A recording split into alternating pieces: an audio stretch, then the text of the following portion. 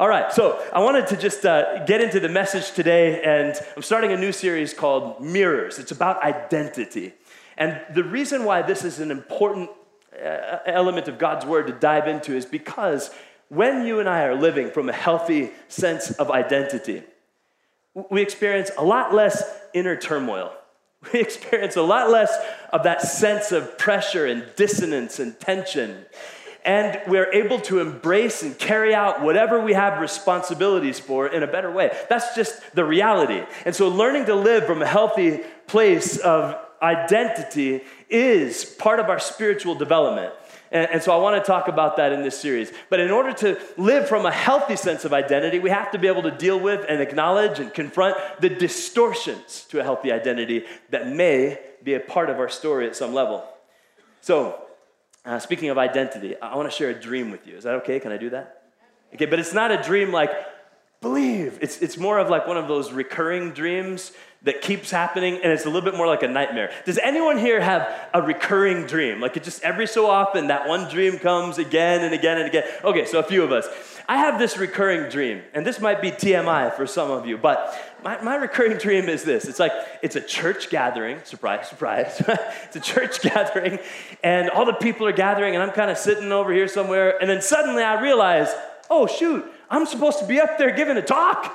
And then I run up to the platform because I remember I'm supposed to be up there giving a talk. And I get up to the platform, and then I realize that I'm completely buck naked. And I'm standing there in my birthday suit, and people are like looking like that. And I'm running around, like looking and seeing if there's a jacket or if there's a hat or if there's somebody's purse or something. I run back up, and I'm standing there like, covering myself, and people are shaking their heads, and I'm standing there. And then I realize I don't have anything to say. I don't even have a message. And I'm fumbling through papers and wondering, like, is there anything I can say? That is a preacher's nightmare is what that is. And what that dream is it's about identity. And it's actually an identity distortion. And here's why. Because the truth is that God has called me to do what I do. And he's equipped me to do what I do. He's filled my heart with his word and his message. He's covered me with his own presence and his righteousness, and his calling is on my life. That's the truth. And the distortion says, no, you don't have what it takes. You aren't enough. That's what that dream is. It's a you aren't enough kind of a dream. But God's word over my life is you're all that you need to be for what I've called you to do. And so it's important for me to be able to acknowledge when I wake up in the morning with a dream like that, that was a lie. That was a distortion of identity. And the truth is, I am who you say I am, like we were singing this morning. And I can do what you've called me to do. And in Christ Jesus, I'm enough. Because if I'm in him and his spirit is in me, how could I not be? Are you with me? So we got to deal with the distortions. It was last summer. I took the family back to Iowa where my relatives live, and we went to an old school amusement park out there called Arnold's Park. And at that amusement park, they had one of those classic fun houses, the trippy floors and angles and mazes. And then it had this section with all the fun house mirrors. And we probably stood in the section with the fun house mirrors for 45 minutes or so, because it was just so much fun to look at those funhouse mirrors. And the reason it's so fun is because you look at those mirrors and it warps your sense of who you are. And it's funny. And so it's kind of like this. Like I got this mirror here, and you stand in front of that, oh, there he is. Oh, look at that wide face. That's who I am. I'm a wide face guy. Look at those wide teeth. That's who I am. I got weird, crooked, wavy teeth. I got long arms. That's who I am. That's my identity. It's a 4-foot arm and a weird big old nose. And if you look at the distortion mirror long enough, you can start to believe that's who I am. Look at those teeth. It's not working, is it? I don't even know if it's working. But you get the point, right? If you look at a distortion mirror long enough, it warps your sense of who you are. But I'm not talking about fun houses anymore. I'm talking about the reality that we sometimes embrace in our journey in this life, false identifiers about ourselves. They're distortions. To live from a healthy sense of identity, here's what we need. And by the way, I'd like to ask you to turn to Ephesians chapter 2. We're going to spend a little bit of time there in Ephesians chapter 2. But to live from a healthy sense of identity, we need to be able to acknowledge, our story, what has shaped our story. We need to be able to acknowledge the moments that marked us. We need to be able to acknowledge the people who put some emblem on us. We need to be able to have an awareness of what we've lived through and how it shaped us, the good, the bad, the ugly. That's part of how we learn to live from a healthy sense of identity, is knowing those things. But that's not it. We also need to develop a deep awareness of who God is. Because he's our creator, and we're created in his image. And so the more we can develop an awareness of who our God is, the healthier we become, because we're made in his image.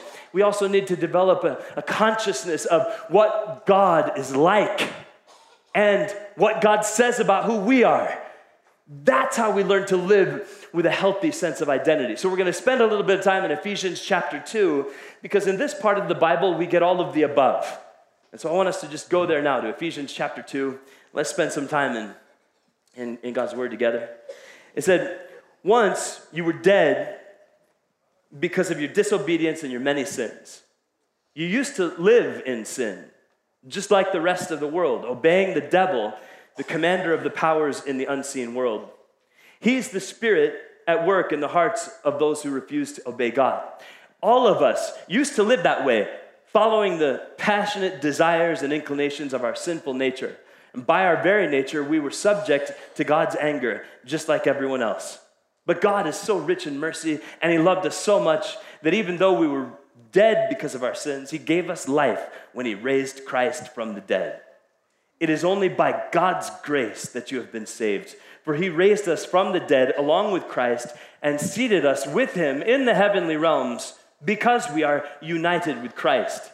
So God can point to us in all future ages as examples of the incredible wealth of his grace and kindness toward us, as shown in all he has done for us who are united with Christ Jesus. God saved you by his grace when you believed.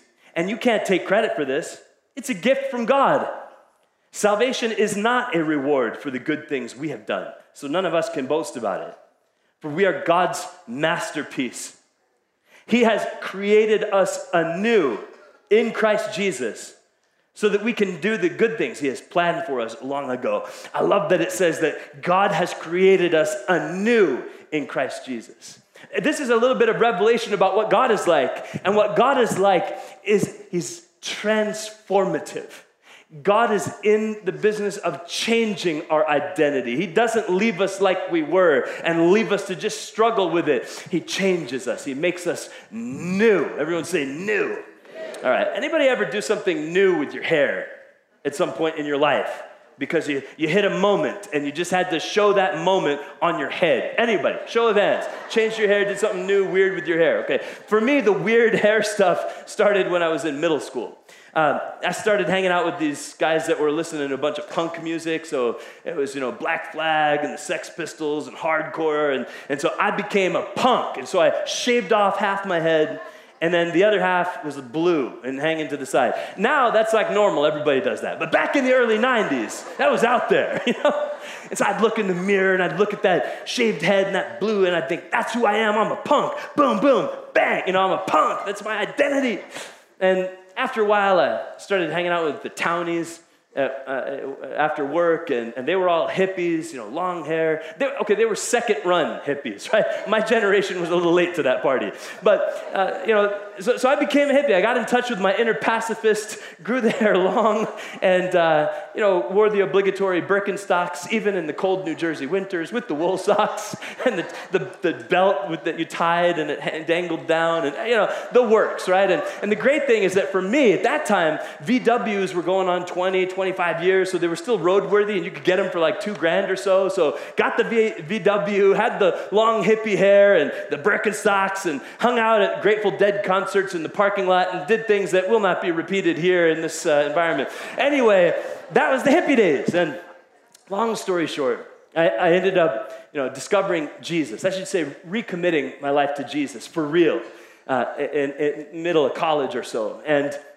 it seemed like back in New Jersey, if you were a Christian, the Christians were all like buttoned up and tucked in and clean cut and preppy. So the hair had to go, right? I was part of a new crew now. So I got into the clean-cut, preppy look, tucked in, buttoned up, and that was, bought the loafers, traded in the sandals. And anyway, that was kind of a new shift in identity. And for a while, that seemed to be the thing. I came out to California, this is 19 years ago now, and the buttoned up, tucked in loafers thing wasn't working out here. So I went in for the frosted tips. Does anybody remember the spiky hair? Frosted tips. Yeah, I know I'm not the only one who went there. But it was a new look, a new identity to mark a new season. And it's fun to be able to look at our life story, and I can laugh at the superficial aspect of it in terms of the hair. But I also know that each of those were different seasons, where there are different things going on in my story, in my heart, and all of those things shaped me. They're part of what has made me who I am, but I'm not defined by those things anymore. I think what God wants is for you and I to be who we really are now. And to be who I really am, I need to acknowledge who I was. If you're taking notes, you can write that down. That's stop number one. But to be who I really am, I acknowledge who I was. Yeah, I was a punk for a while. I was a hippie, wannabe hippie for a while. And I was a clean-cut preppy for a while. But those things don't define me. They are part of my story. They are part of what I lived through, but they aren't the definition of me. I'm created anew. And so I've got to be able to acknowledge who I was. But it also gives me the freedom to say, and I'm not that anymore. And it's okay to not be that anymore. And some of you need to hear that. You've boxed yourself in by an identifier that was something that's a vestige of your past. And it's like God today is saying, come on, you can be much more than that. Would you come out into the clear with me? Watch me recreate you anew. So to be who I really am, I acknowledge who I was. But, just talking about the hair and stuff like that is a bit superficial. And what the scriptures here call us to do is to go a little deeper than that. And the scriptures here call me to acknowledge who I was at a much deeper level. And it's in verse 1 where it begins. It said, once, John, you were dead because of your disobedience and your many sins. And as much as I don't maybe want to talk about that on a Sunday morning, that's the truth. That's part of who I was. I was dead.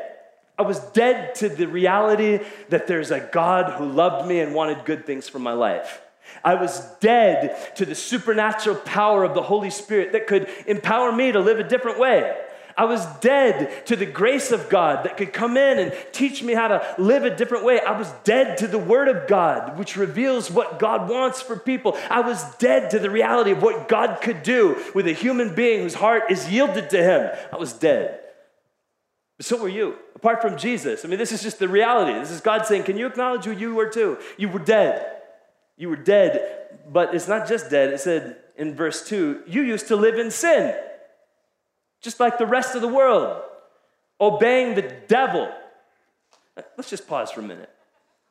I don't particularly remember any mornings where I woke up and said, I wonder what the devil wants me to do today. I didn't think of it that way. Probably most of us didn't think of it that way. But there is a way in which that's exactly what's happening when we're living apart from God. It said you used to live in sin just like the rest of the world, obeying the devil, the commander of the powers in the unseen world. He is the spirit at work in the hearts of those who refuse to obey God. So I was dead, but I was also disobedient. That's just part of the reality of my story apart from Jesus. I was dead. I was disobedient. I refused to obey God. I refused to obey the ways of God that are full of love and justice and mercy and righteousness. I refused to do it God's way. I was dead and I was disobedient. And here's what we need to receive, that disobedience to God is partnership with the devil. That's a hard thing to receive. We thought, no, I was just having a good time, just going and doing a little bit of partying, that's all. But God's saying, yeah, but there is a spirit at work in the hearts of those who are disobedient. A spirit. And it's not the Holy Spirit. It's the spirit of the devil. When we disobey God, we're tacitly making an invitation to partnership with the devil. I think it's important that we acknowledge that may be part of our past life story. That's who I was. I was dead. I was disobedient, but it goes on. In verse 3, it said, all of us used to live that way, following the passionate desires and inclinations of our sinful nature. Everyone say sinful nature. Sinful nature. By our very nature, we were subject to God's anger, just like everyone else. I was dead, I was disobedient, and I was diseased with sin. That's the thing. I mean, the sinful nature, the other translations use the word the flesh to describe this. And it's a reality that if we're going to be who we really are, we've got to come to terms with. Because otherwise, if we don't acknowledge that there's something called the sinful nature or the flesh, we might think, well, I feel it, so I might as well just do it, and then I'm going to just be it. When we're called to something different, we're called to recognize, no, I'm going to acknowledge who I was. I was dead. I was disobedient. I was diseased with sin. And that's not who I am. Everyone say, that's who I was. Yeah. I was dead. I was disobedient. I was diseased with sin. Say it again. That's who I was. Sometimes we need to remind ourselves that's not who we are anymore. Otherwise, we give ourselves license to keep living as though that's who we are, when it isn't. So we keep reading, and it says in verse 4, but God, who is so rich in mercy, and he loved us so much that even though we were dead because of our sins, he gave us life when he raised Christ from the dead. It's only by God's grace that you've been saved. So yeah, we just recited together who we were. I was dead in my sin. I was disobedient to the ways of God and actually in a partnership with the devil that I didn't even know about. And I was diseased with sin. But two words change everything. In verse 4, we put verse 4 back up on the screen, and it says, say it with me, but God. Yep, you were dead. But God. Yep, you were disobedient to God and you should have deserved every punishment that was headed your way. But God. Yes, you were diseased with sin and you couldn't fix it for yourself. Say it with me. But God. This is the best news ever. That we have a God who loves us too much to leave us in our dead, disobedient, diseased with sin state. He loves us too much. And he decided, by virtue of who he is, to come in for the rescue. That's what we read here. And so what I'm challenged to do is to be who I really am. I accept what God has done for me. I accept what God has done for me. This is pivotal. We accept what God has done for us. Again, it said, but God is so rich in mercy.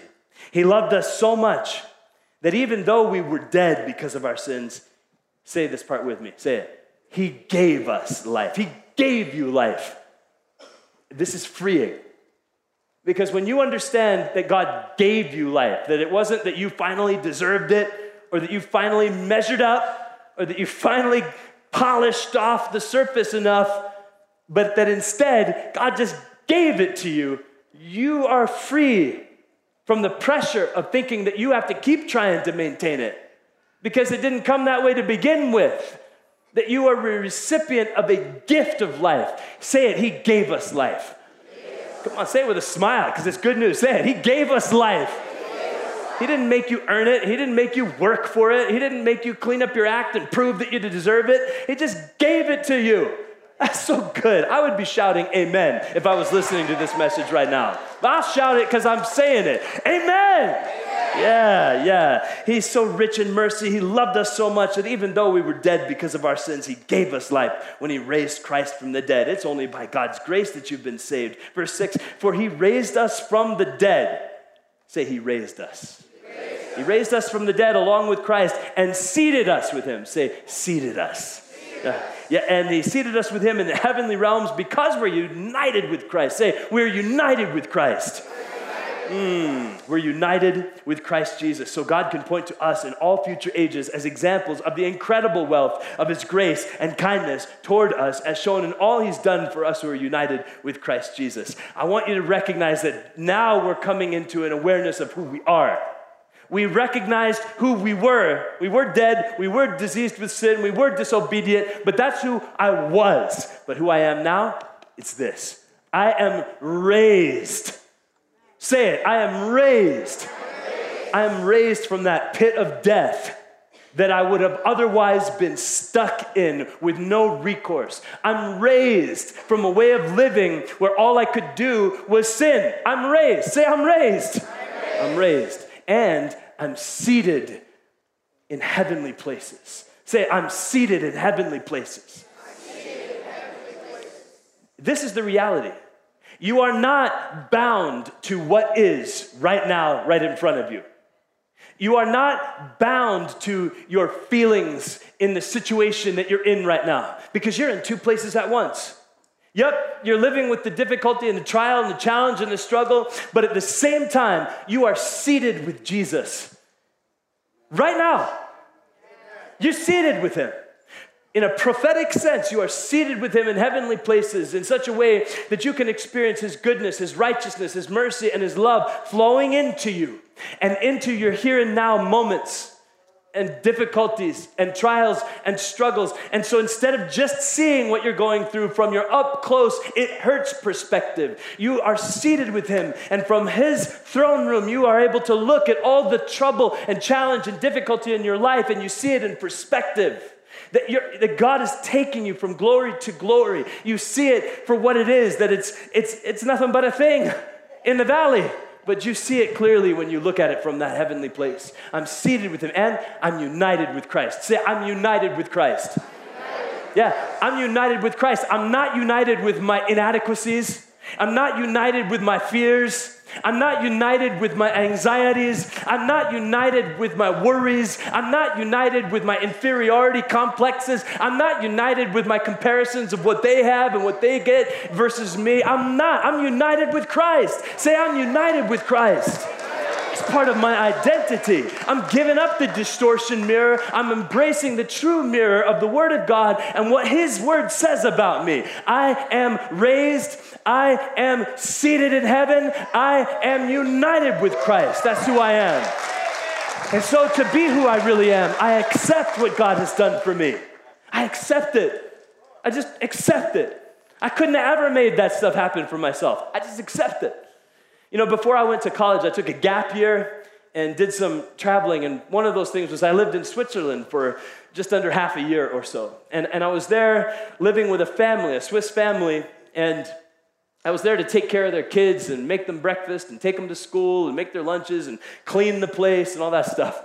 And that's what I thought I was there to do. But a few weeks in, the father of the house, Angelo Riva, he was a Swiss Olympic team skier and famous in Switzerland back in the day.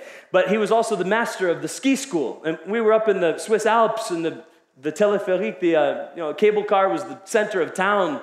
And so he said to me one day, well, you're going to have to teach in the Swiss ski school starting tomorrow. We have too many tourists from all over Europe, and I need an extra ski instructor. You're it. And I thought he was joking. I'm like, how can some kid from New Jersey be teaching in the Swiss ski school? But the next day, Angelo Riva, this medalist Olympian, takes me up the lift and gives me a 1-hour lesson in how to be a ski instructor. We get down to the bottom again, and he takes the red L'École Suisse du Ski, the red ski school jacket, puts it on me and says, now you're a Swiss ski school teacher. How in the world? And then for the next month, I felt like an imposter, And at first, I didn't even want to do it, but I was doing it. And I could never have made that happen for myself.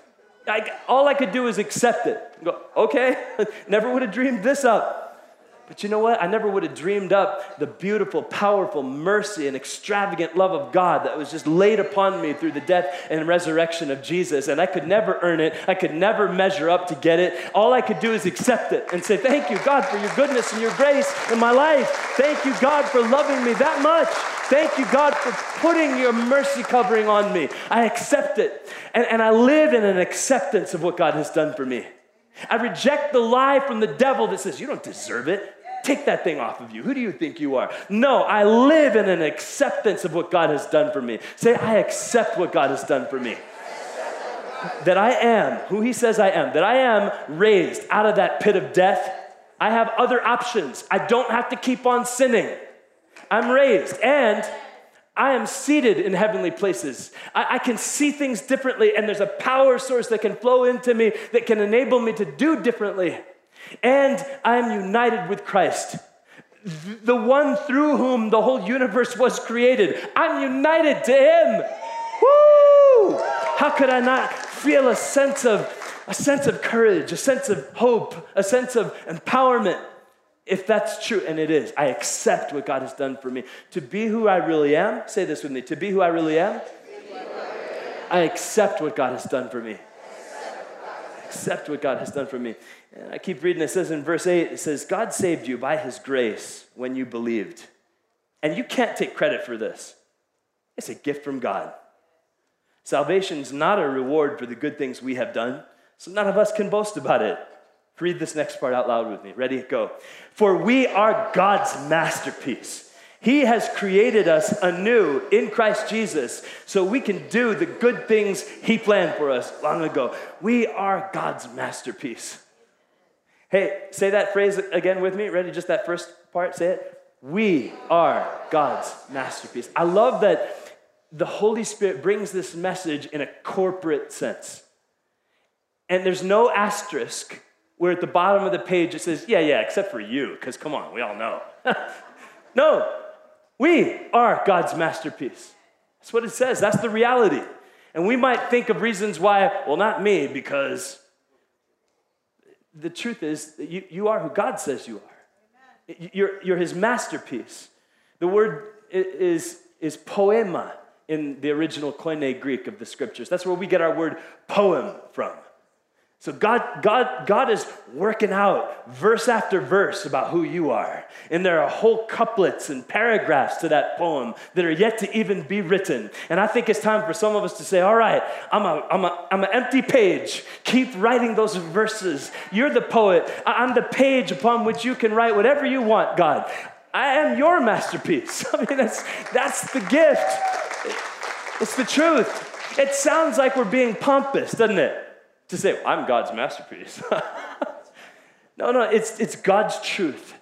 Because he wants his kids to live from a healthy sense of identity. And to know who we really are is to accept what he's done for us and what he's doing for us. We are God's masterpiece. Listen to this.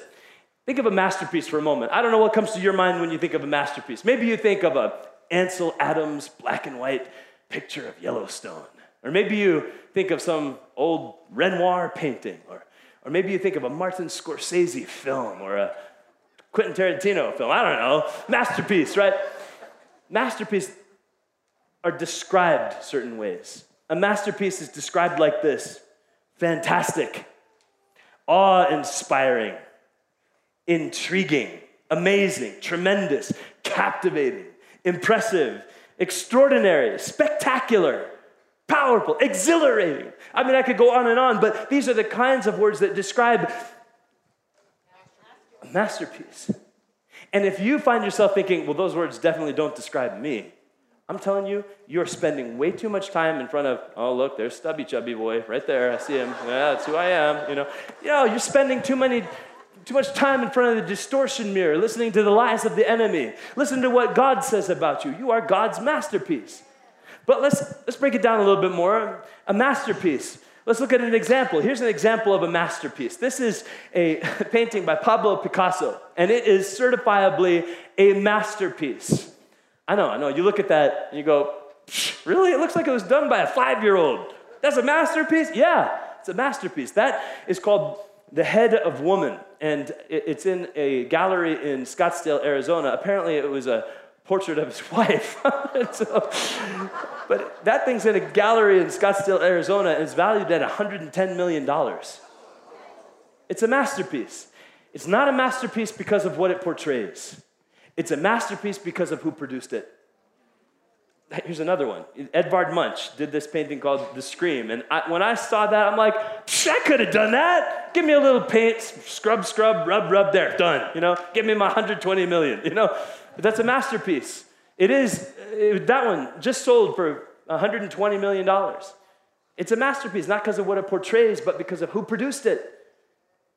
You are God's masterpiece. You've got his divine thumbprints all over you. And what we want is to get rid of the distortion thumbprints that ultimately come from the devil and let the thumbprints of God on our lives shine through and be who he's called us to be who we really are. And so what I would say is, to be who I really am, I need to actualize who I am in Christ. Actualize who I am in Christ. To actualize means to make a reality. And so I'm calling you to this. To make it a reality, who you really are in Christ. Don't let it just be theological. Don't let it just be philosophical. Don't let it just be ceremonial. Hey, I have this belief and I go to church once a month. No. Step into the reality. Actualize who you are in Christ.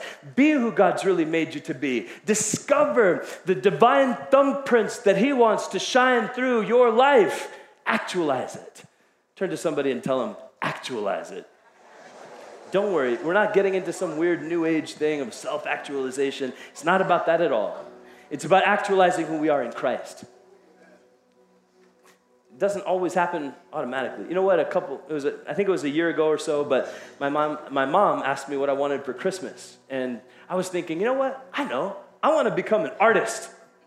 And so I said, well, if you're really asking, I'll tell you. I guess I think I want to become an artist. I want some art supplies. And so my mom gave me a whole bunch of, large canvases, 5 or 6 nice large blank canvases and really nice set of acrylic paints and these nice brushes. And she even gave me an easel. And I got those things for Christmas. And, I received it. It was a gift. And I took those things and I bought a special large bin and I put them all in this special large bin. I got myself a drop cloth because, man, I'm going to put out my drop cloth. I'm going to be an artiste, and make a mess and make $120 million on a painting. I don't know. So I took it, I put it all in the bin. And it's still there in that bin. I'm sorry, Mom. I could make excuses. Well, it's because this happened. No.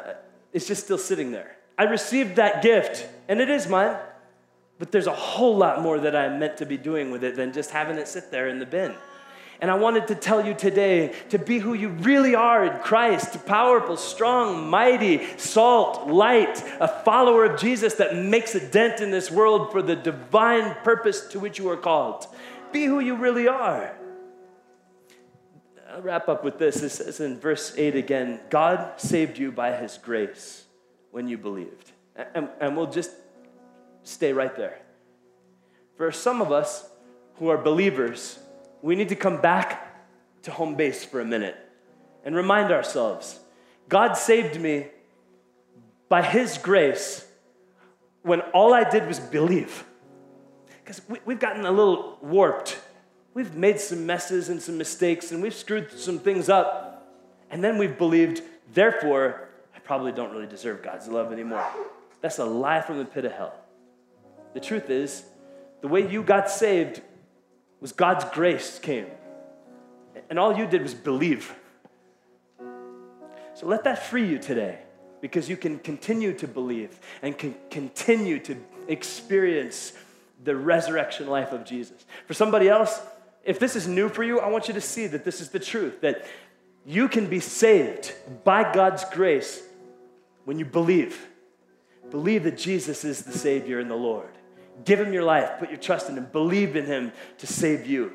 And watch him change you from the inside out for his glory.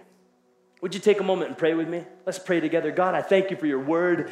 I thank you for giving us a clear picture that we can say, that's who I was. That's not who I am anymore. And thank you, God, that we can accept what you've done for us and be raised, be united with you. God, thank you that we can receive your gift of life by grace through a moment of faith. So I'm asking for a spiritual awakening here and now. If you're here today and you would say, this is all kind of new for me and I don't know what to do. I don't know where I stand with God. I want to be right with God, but how do I do that? How you do that is in a moment in time like right now. You just simply cry out to Jesus and say, Jesus, I believe in you. Would you forgive me and save me? And then he will take hold of your life and lead you just where he wants you to go. But it starts with a moment where you would once and for all say, Jesus, I believe in you. And so maybe today, if you're here and you would say, I think that's me, I need to once and for all say, Jesus, I believe in you. Would you forgive my sin and save me? If that describes you, right now, if you would say, I need Jesus, I need to ask him to forgive my sin and save my life. Right now, I want you to raise your hand. Just raise it. That's you saying, I need Jesus to forgive my sin and save my life. Just raise it up and keep it up for a moment. Right over here in the middle, thank you. Right over there in the back, in the middle, thanks. Keep it up for a moment. I want to make sure I can connect with you. Right over here in the back, yes. Right over there in the back, in the middle, excellent. This is your moment. Just make it known. Just raise your hand. We're going to pray together. On my right, if there's anyone, I want to make sure I don't miss you. In the back over there, thank you. Excellent. Let's pray together. Those of you who had your hands raised especially, just take this moment and you just say, Jesus, I believe in you. Just start right there. First rung of the ladder. Just start there. Just say it. Jesus, I believe in you. In fact, everybody all together, lift your voice and say it with me. Jesus, I believe in you. Would you forgive my sin and save my life? I believe you paid for the sin when you died on the cross. I believe you're alive. You conquered death. So come into my life and be my Lord and Savior. I'm yours. And I always will be. In Jesus' name. And everybody said, amen.